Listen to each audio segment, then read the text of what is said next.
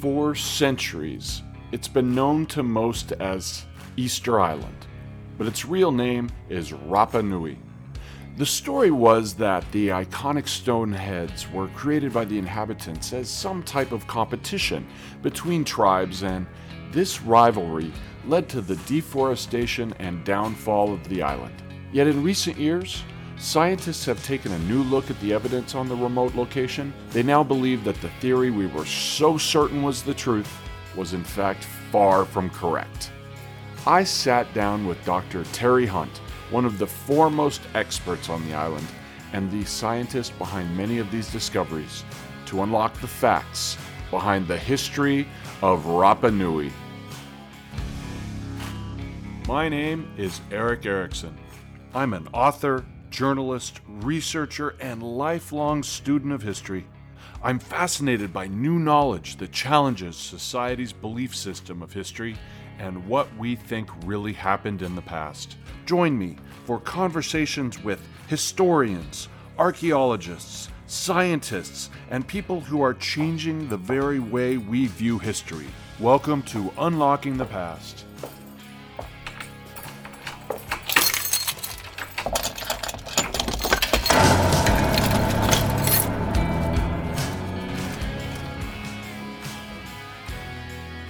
Welcome to my guest on this episode of Unlocking the Past, Dr. Terry Hunt. You are a world-renowned expert when it comes to, and let's clear it up right now. I grew up saying Easter Island, and the proper terminology, because it's the name of the place from the people that live there, is Rapa Nui. Am I saying it correctly? Yes, Rapa Nui. Okay. It's the modern traditional name of the island. Okay. And so people on the island prefer Rapa Nui over Easter Island, but which makes sense. I mean, it's their island, and they're totally. Yeah, the world tends to know Easter Island, so when we get a little farther afield, I will use Easter Island.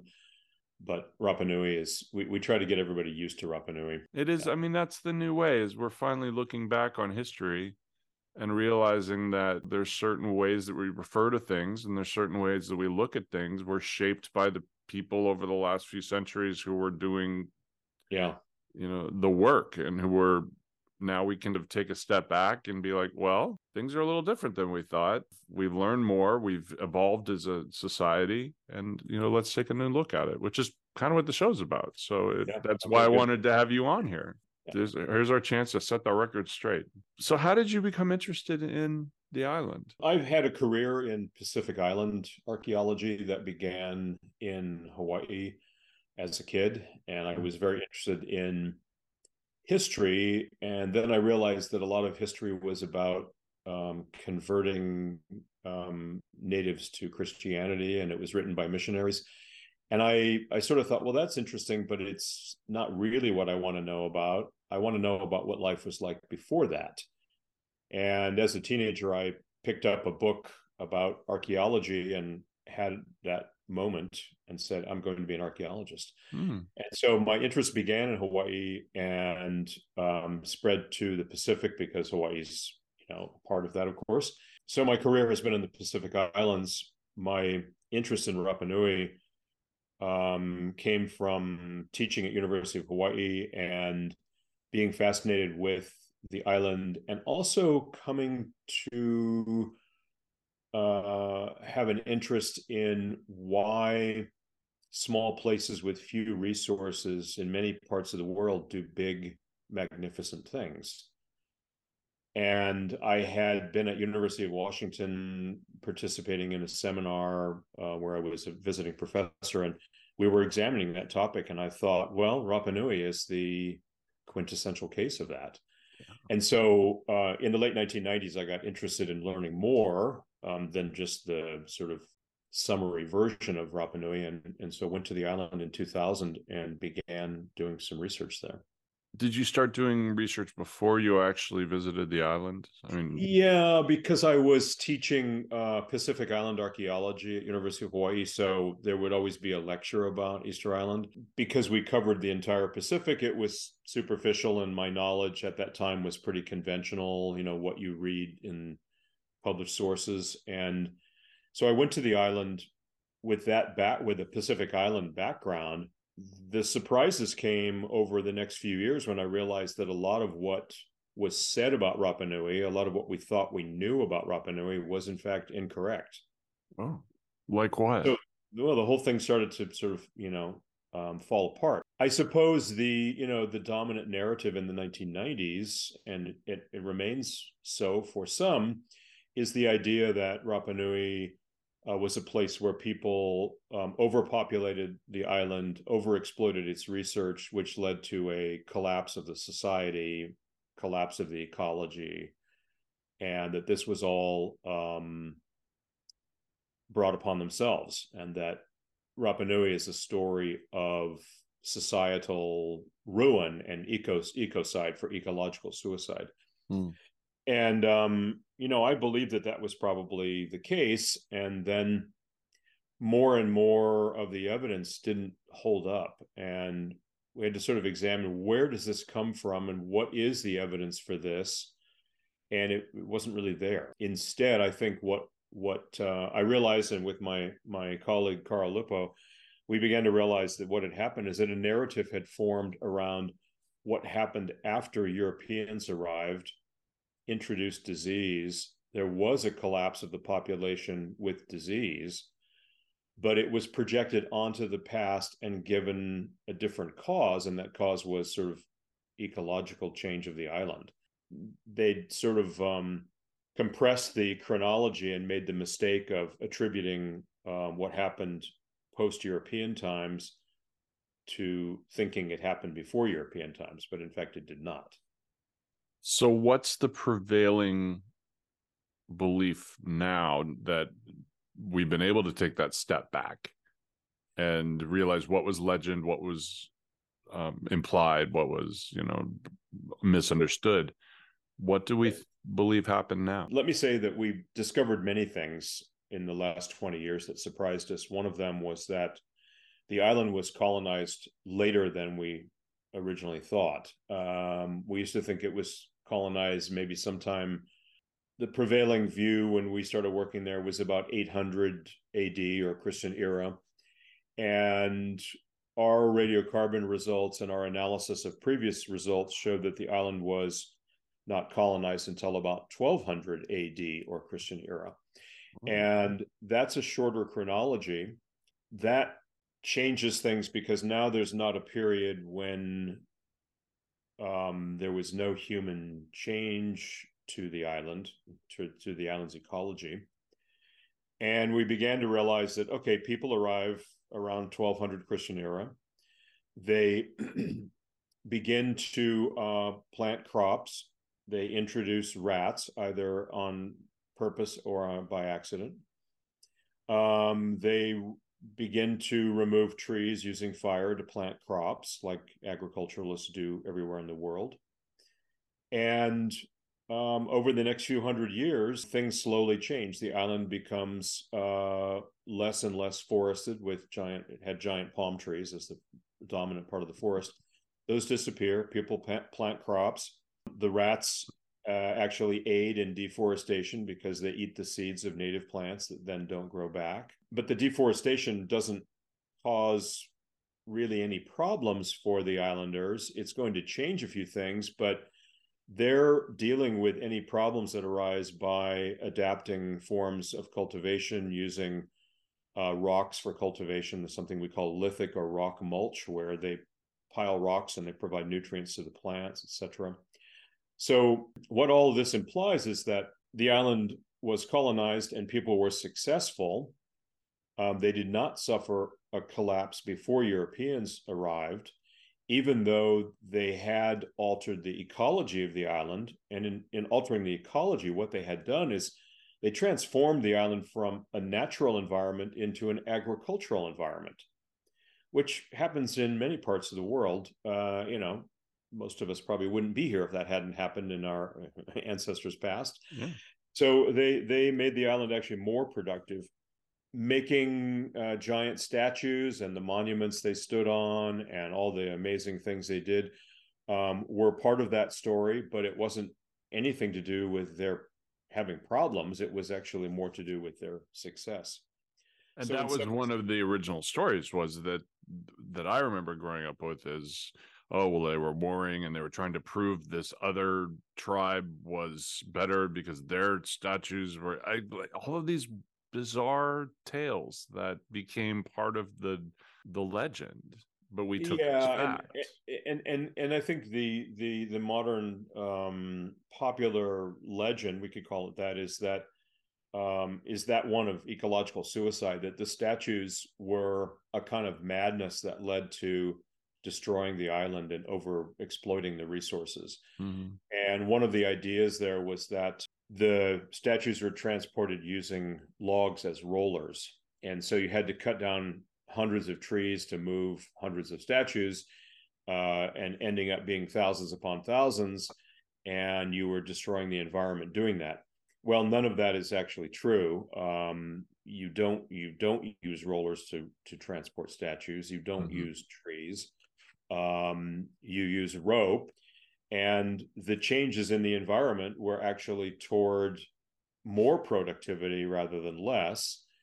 And in 1722, on Easter Sunday, when Europeans arrived for the first time, they are going to introduce old world diseases that Pacific Islanders and Native Americans, for that matter, had no natural immunity, no evolved immunity. These are new diseases from another part of the world, and they're going to suffer catastrophic collapse with epidemics. So the epidemics that would be brought would reduce the population, and then Europeans, during the time that they're visiting the island after 1722, they're witnessing this decline and they're attributing it to other things. And so we took their accounts literally and seriously and said, oh, well, gee, they shouldn't have cut down the trees because look what happened to them. And it's just not what happened.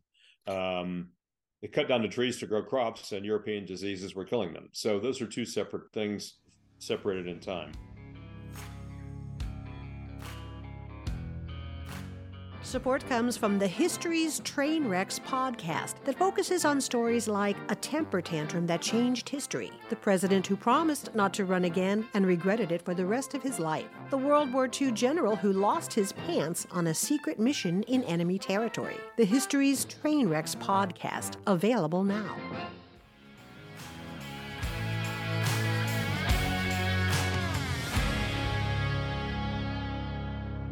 If you ask the average person, do people live on Rapa Nui? They'd be like, no.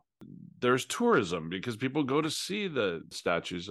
How many people live on the island now? The island today has somewhere north of 5,000 people. Okay. And are they direct descendants? Yes, they are. Today's population, they are direct descendants of the original Polynesians on the island.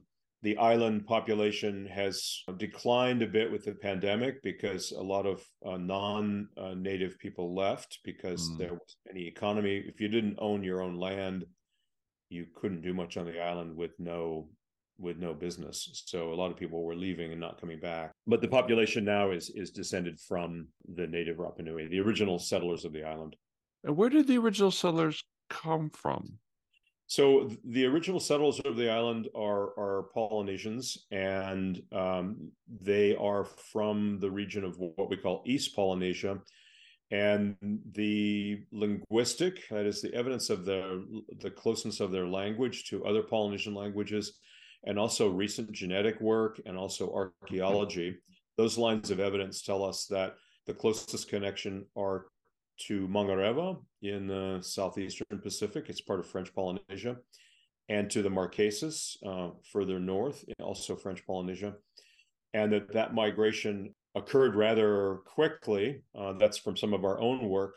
The settlement of a lot of the remote islands of the eastern Pacific, including Rapa Nui, places like the Marquesas, Tahiti, the Austral Islands where Mangareva is, even Hawaii, New Zealand, occurred rather quickly in the 12th and 13th century. Was it something where they were out exploring and someone came across the island and then people followed? Was it a a migration situation where a group of people were looking for a new home? Do we have any idea like how that Yeah. move happened? Yeah, we have some ideas about how migration occurred and actually what enabled it. It seems that something really erased distance. Probably double-hulled canoes, navigational skills, so that once you I shouldn't say not locate, but once you discover an island, you can relocate it by using celestial navigation. You can sort of analyze and recall how to get back there. And that meant that people could discover uninhabited islands. They had the navigational and other seafaring skills to get there and to go back. And probably what happened was that with all these skills, there wasn't kind of a push to go to new places, like things were miserable. So, somebody has to get in a canoe and leave. It's more like a pull factor where, wow, there are all these amazing islands out there. And every time we go out and explore, we find islands and there are no people. Let's keep doing this. So there was great motivation. Imagine discovering Hawaii, nobody there, and it's yours, and it's full of resources. And, speaking of paradise, I mean, there you go. And so there would really be this pull factor. And we know that within 100 to maybe 200 years, Polynesian navigators had located almost every island in the Pacific, and they'd colonized almost every island in the remote Pacific. So from Samoa heading east, north to Hawaii, all the way east to Rapa Nui, and then south to New Zealand, all within a short period of time.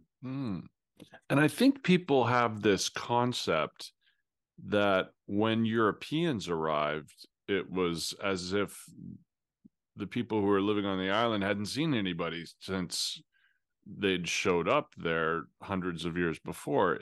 I mean, were they still the different cultures interacting and trading, and they weren't isolated? They still had interactions with other peoples. Yeah, some islands were truly isolated and some were not. And we know that in the period of colonization, when people are discovering islands rapidly, that ability, that technology that erases distance, we could think about as high mobility. So people could be really mobile and they could go all over the place. And so there's a period, it may have been a few centuries, when voyaging continued between islands after they were colonized. So in Hawaii, for example, there are a lot of oral traditions about voyages from the south, from Kahiki in Hawaiian, which is probably Tahiti. I say probably because it can also be a generic term for other islands to the south, but that would have brought people and possibly new plants, etc., to the islands. And so there was interaction for a while. Before Europeans arrived, a lot of that interaction declined and ended. It tended to end between the most remote places. The places that were closer together continued, so that when Europeans reached Tahiti, for example, there were still canoes going between those islands because those islands are closer together and it's a little easier to voyage there. And so there were social and trade relations between those islands that continued. With Rapa Nui, we think all the evidence points to once people got there, it was actually truly isolated and there wasn't continuing voyaging. Okay. And so they were kind of cut off from the rest of Polynesia immediately, or at least very quickly. And then things happened there in isolation. Not so in Hawaii or New Zealand, but Rapa Nui, yes. One of the reasons that I originally reached out to you is I was reading an article that fascinated me about how climate change is affecting the island. Mm-hmm. And it was a discovery where a pond had dried up and they found artifacts in the pond. How is that changing the island, the tourism, the culture, the discoveries? I mean, there must be so many different ways that it's affecting the island. Climate change is bringing concerns about conservation of the archaeology.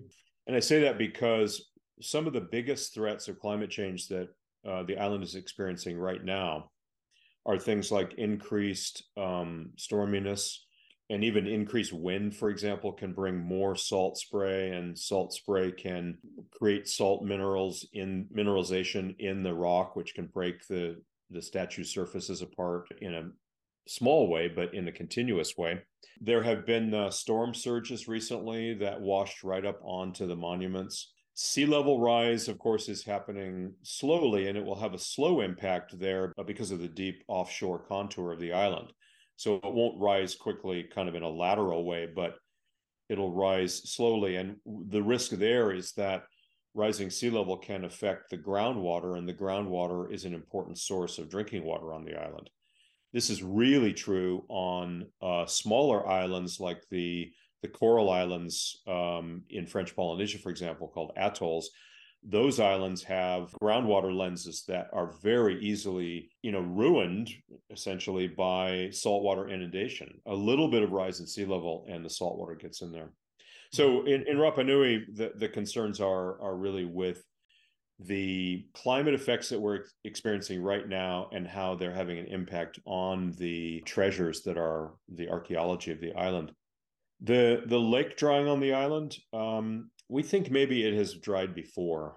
And so there are fluctuations on the island. The fluctuations could get more severe, but we think the lake bed has probably been dry in the past, and that the statue or the moai that was found in the lake recently, a few months back, was actually evidence that the lake bed had been dry before, because that statue probably wouldn't have been there if there was water in the lake. It wasn't a situation where they were like, hide this, the Europeans are coming. Throw it in the they water. had about 1,000 moai, so they weren't going to hide one. Yeah.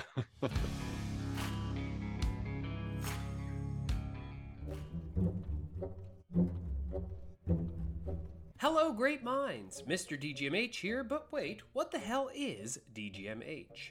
DGMH, or Drinks with Great Minds in History, is a weekly podcast that covers one of history's greatest minds each month, while we enjoy, review, and rate themed cocktails, liquors, and beers on the scale of greatness. As greats like Alexander Hamilton square off against George Washington, Thomas Jefferson, and more, DGMH is the perfect cocktail of history, sarcasm, and alcohol, with a twist of psych and a bunch of shots along the way.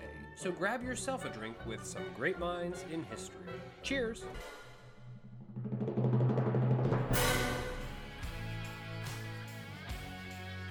One thing I've always wondered is, we hear about the statues. That's obviously the most prominent. What other kinds of artifacts are found, or what are there other artistic creations on the island? I mean, I'm sure we find you find tools, you find pottery, that type of thing, because that's culture. Yeah. But are there other artistic artifacts or things that we don't hear about? Yes, there's the 1,000 statues on the island are just the tip of the iceberg. The architecture on the island is spectacular, and people built really amazing platforms that the statues stood on with beautiful masonry, sometimes cut and fit in spectacular ways. Even house foundations were really beautifully built with quarried stone that was shaped and then made into the shape of a boat for the shape of the houses. The rock art on the island, the petroglyphs, are spectacular, and there are literally thousands of them. The wood carving on the island that survives from ancient times and found in museums around the world is really spectacular. And the artists on the island today do spectacular work. So there was really a very developed artisan skill and culture on the island. And we think of it in terms of the statues of the moai, but in fact, it was across all of society, and beautiful works that attest to their talent. The petroglyphs, you catch my attention with that, because they tell stories, they tell history, they tell myths, legends, religion. So what do the petroglyphs tell us about the culture on the island? Yeah, the petroglyphs are, as I say, there are many of them and they're diverse. We see images that relate perhaps the spirits or the demigods in nature and the mythical beings such as half bird, half man, or maybe the fish or the birds that are ancestor figures.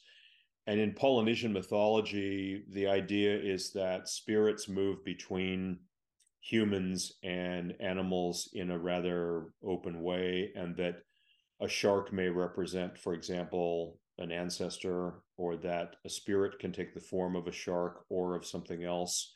And so the petroglyphs will often reflect perhaps important deities in nature, and many of them would have had religious significance. The petroglyphs are also very similar to the script in the Rongo Rongo system. It's sort of probably an early or incipient form of writing on wooden tablets, and the glyphs on there would have probably recounted stories and genealogies for people whose oral tradition was in fact very important. So that was a way of kind of keeping notes on it for a society that didn't have writing per se or written language. Would have been sort of a device to remember elements of the story or of your genealogy. Let's use as a comparison the American Indians. You have common threads that then, as they break off, the individual tribes and the individual cultures begin to develop their own interpretations of stories. They add, they're in the Southwest, it's going to become more desert oriented, or if it's, depending on how the culture develops. So you were saying that in Polynesian culture, there are certain ways of looking at myth, there's certain ways of looking at gods, moral, like different things. Can you see on the island their own development of their own stories, their own interpretation? Does it evolve in a unique way that's different than some of the other cultures? Because you said at a certain point there was less interaction, so they become encapsulated, they become isolated. Right. Can you see that? Yes, you see the foundations in Polynesian culture and all the commonalities with the rest of Polynesia, and then you see aspects that have diverged that are unique that you don't see elsewhere. So the Birdman, for example, which is important on Rapa Nui, you do see in other parts of Polynesia, but it never reaches the sort of elaboration that it does on Rapa Nui. So there's an old concept or a widespread concept that in some places disappears. In some places it's minor. In Rapa Nui, it's huge, and it was very important. So things diverge, things evolve to be really important. Some things disappear, and of course, Rapa Nui was a different environment than other Pacific islands. So they lost many of the tropical plants, for example. I mean, their culture was different by virtue of being a different kind of island with a different climate and a different sustenance possible. I've always been fascinated by that, whether it's, this type of situation, or anybody who listens to my shows knows I'm a big sci-fi geek. But so you that's a trope in sci-fi, is like the lost civilization that's been, whether it's comic books of the Savage Land, or these situations where they're locked away from the rest of society and they develop their own myths. And then there's also the evolution side of it. Well, like on an island, or we talk about Australia, where certain species have evolved in a certain way because they were locked off from all the other animals. So we see that. So I've just always been fascinated by that. It's this little microcosm, and it's so interesting to hear about. So when you go to the island, how do you get there? What's the route that you take to arrive? The only way to get to the island at the present is from Santiago in Chile, and there are now it's only happened recently after the pandemic. There are now daily flights from Santiago on 787s, and so you have a lot of passengers. And it's about a 5-hour flight from Santiago to the island. They used to fly between Rapa Nui and Tahiti, the same airline from South America called Latam. But they have not renewed those flights yet. They ended with the pandemic, and they have not picked them up again.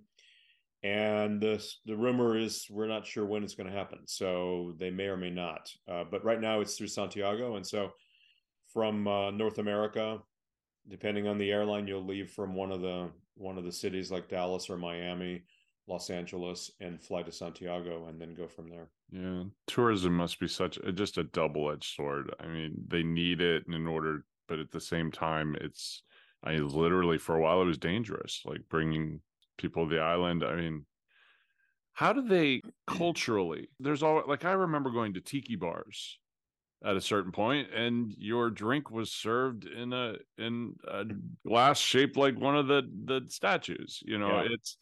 And now probably not so much, but I'm sure there are places where they still do it. How do they see the appropriation of their culture or of their history? Is it a good thing because it's spreading knowledge of what's going on, or do they see it as appropriation and belittling of their culture? Rapa Nui people are very proud, and I think that if they saw a cocktail in a Easter Island statue mug, they would just find it kind of amusing because they're secure enough in knowing what they have and who they are that they're not as sensitive about that. I would say what they're probably more concerned about is, can their language and culture continue in the face of tourism? I mean, they have much more immediate concerns than maybe how their culture is represented in a tiki bar. I don't think that's the first thing on their mind, which is probably a good thing because they got bigger fish to fry, and so they're concerned about, will our kids and grandkids know this culture? Will they know the island? Will they know the language? Yeah. How can we maintain that? How can we protect the treasure that the island is today in terms of its archaeology and in terms of its environment? Those are big concerns. And people are concerned, I think, also with the double-edged sword of tourism, where it is the economy. And I think that Rapa Nui people recognize that they have endured tourism, and at the same time kind of now they're standing up to it a little bit more. The tourists are not free to have any impact they want to have. And Rapa Nui people have taken more control of the island and access to the island and impacts that are occurring. This is a good thing because otherwise everything will be gone. And so they're dealing with that.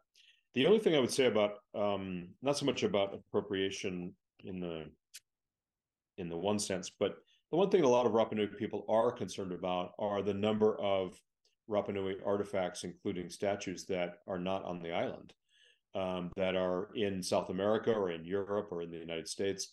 And there is an interest in bringing those things home, even though there has to be continuing discussion about bringing what that means, because is there a place to actually protect them if they come home? Do they have the right kind of curatorial facilities on the island? And at present, they do not.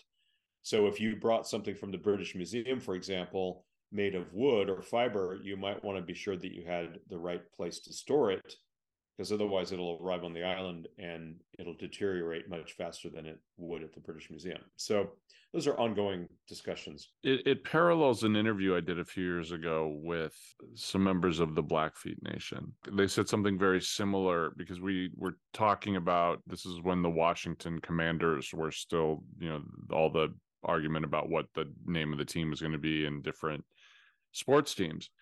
And the conversation turned to, we've got bigger problems right now than to care about what you call a football team. I mean, this was during coming out of the pandemic. At the time, there were some crimes that were going on that weren't being solved by the feds. Like, there were all these other issues, and just getting basic services to the reservation, internet, water, medical services.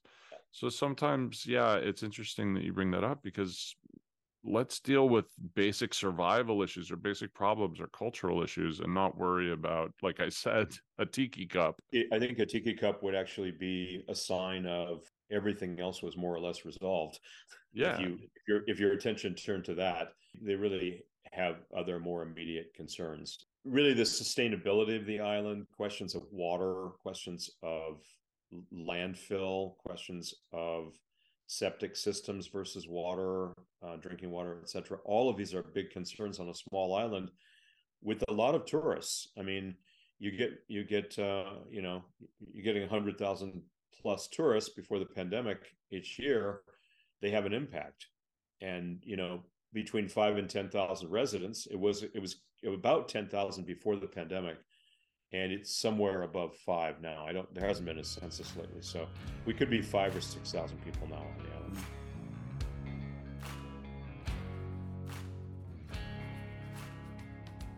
Hey everyone, I have been in the podcasting space for years and have hosted and created numerous shows, and long ago I got my start in radio when I was just in my teens, and I have loved every minute of it, but I've definitely learned lessons along the way. That's why I sat down and created the book, How to Start a Podcast in Less Than a Day. I wanted to show people that creating their own podcast wasn't as difficult as they might think. The book is a straightforward, step-by-step guide to take your podcast from concept to launch, as well as promotions and monetization. I love what I do, and you can have the same experience.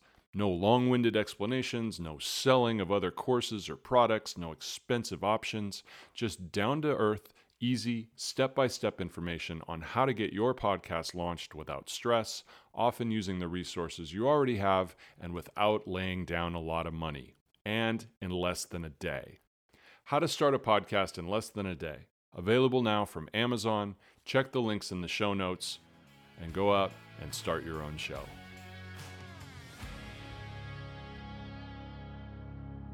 Do you teach a class at the University of Arizona on the island, or is it part of a larger curriculum that you teach? How do you pass on this knowledge? I teach a community-based class, which is kind of for students who are lifelong learners. And I just finished teaching a community class about Rapa Nui. Our regular curriculum for university students, Rapa Nui is probably a little too specialized for that, but I do teach about Rapa Nui in some of my courses where I'm teaching about archaeology in general, and then I use Rapa Nui as examples of things. So it's part of my teaching, but I don't normally teach a whole class on it, not for university students, but for community members. Do you find that there are pre-existing ideas that you have to change?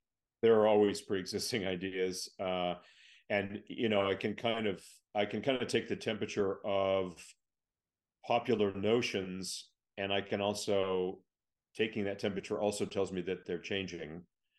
And that they're changing in the direction that we are making them change. So that makes me happy. Along those lines, by the way, it's interesting when you go to the island today. If you go to the island and you want to talk to the tour guides on the island, the Rapa Nui tour guides, about how their ancestors destroyed the island and committed ecological suicide and all that, the guides will now correct you. They will say, well, that's not true. That didn't happen. 10, 15 years ago, they would have just smiled and nodded and said, yeah, things were bad. Really? So the narrative has changed. And they, part of it was that they're willing to stand up to the stereotypical notions. The other is that the evidence has changed and they know it. And so they don't believe the old story anymore. And they were agreeing with the tourists partly out of politeness, and partly out of maybe they weren't sure. It's a little bit that the customer's always right. I mean, there's a little bit tourism of that, is yes. the business. Yeah, there's a little bit of that, and they're very. It's a very polite culture, so especially to visitors, and so they would just agree. They don't anymore. It's very interesting. The same goes for how the statues were transported. Now they will just say no, they were not rolled on logs, they walked. And so they will, they just say we were always right, our ancestors said that, and now it's been proven. The rolling on logs I find interesting, because I know when you deal with the historians in Egypt, there are very differing ideas of how they moved the stones. Some of them are they rolled them on logs, others are like they didn't, they put them on sleds, and there are others a bit far out there who have other ideas that we're not going to talk about, but there's all sorts of ideas. So was it partially just the thought of the time where they went, oh, well, this is, as historians and scholars, we think this is how any society has moved something heavy? Yeah, it's interesting because I think what we say about other cultures often reflects what we're thinking at the time, or our own ignorance, or our ignorance about what others could have done. And so I think for a while there was kind of an unspoken assumption that, well, we don't know how they did it, so how could they have done that? It's a little bit of ethnocentrism, like, well, we're more advanced ideas, and so you impose that bias and then you get it wrong. And so what immediately came to people's minds was that, well, in Egypt, maybe they used logs, or maybe at Stonehenge, they used wooden logs or something to move large stones. So maybe that's what happened on Rapa Nui. And they start to talk about that and even do so-called experiments and show that, oh, yeah, you can move things this way. But because you can move something doesn't mean that's the way it was moved. There's lots of ways to do something. The problem was that the early archaeologists talking about this had never really closely looked at the evidence on the ground in Rapa Nui. They'd never closely looked at the roads that were used to transport the statues. They'd never looked at the statues themselves and the form the statues have that was designed for transport by vertical position, walking using ropes. There was no suitable wood on the island for rollers anyway, and the evidence on the ground there's no indication whatsoever that there was any rolling. It might work sort of, kind of, maybe, but the evidence just doesn't go there. There is no evidence of it. Do you think that in part has to do with the way that academia, archaeology the structure of the system is sort of set up in a way where nobody wants to go against the grain until they really have the proof that is irrefutable? And even then, sometimes there are those, we've all heard the stories of the Smithsonian kind of going, nope, this is the way it is. We don't even want you to look into it. Those stories have been out there. Do you think it is partially that people didn't want to go against the norm, or is it that the evidence, like you're saying, the evidence wasn't there yet? They didn't get in and do the grunt work. They didn't do the groundwork, or they couldn't. They didn't get in and do the hard work. They didn't make the detailed observations, and so it was easier to stick with what you thought you knew. And I think what happens for academics is that you start to take your idea personally, and then your idea becomes part of your identity, and you don't want anyone to challenge that. So I think you get stuck in ideas. And, when you say when something is really proven, I think what happens is that the evidence becomes overwhelming, and whether you give up your old idea or not depends on how stubborn you are, or how sensitive you are about attaching an idea to your identity. So some people will never change their mind. Some people who are not so married to it will say, oh, well, that makes perfect sense, of course. And there's the evidence. I understand. And I try to convince students that that's a really valuable thing to be able to do, is to question your own assumptions and to really be happy when you find out you were wrong about something, because that's powerful. Finding out you're wrong is actually better than finding out you were right, because, you learn something from it. It's exciting. You discover something new, right? Absolutely. It's exciting. So open your mind and find out what you don't know, and find out what may be different than what you assume. And that's been true for learning how the statues are transported. However, the Rapa Nui, the natives on the island, have always known. They just hadn't seen it for a few hundred years. And so when we actually did our work with making a perfect facsimile, perfect copy of a real moai, not one that we designed, but one that we copied perfectly, put ropes on it, and we could walk it in vertical position, the immediate reaction was, yeah, of course, from the islanders, of course. And now we've seen it again. We knew it was something like this, but we weren't sure exactly, but that's it. And so for them, perhaps it was kind of obvious. And for us, I often tell Rapa Nui people, I say, well, I'm going to talk about how we did this because you already know the answer.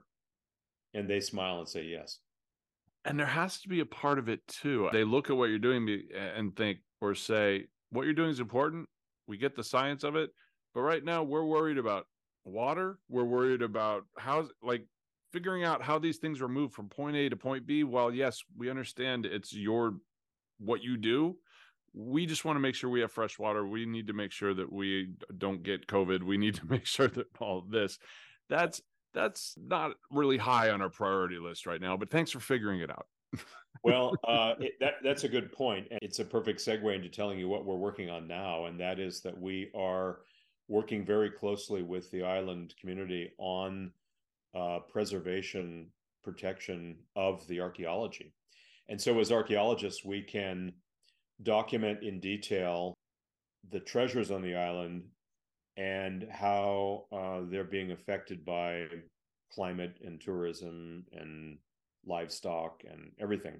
Mm-hmm. And that's important to them. And our current research is also focused on water and how water was procured in ancient times and whether it was a stable resource or not, or whether it fluctuated with droughts, etc. But part of our team is a hydrologist, and she's looking at the entire water system for the island. And there are implications from our studying the past water, studying the current water system to understand its past.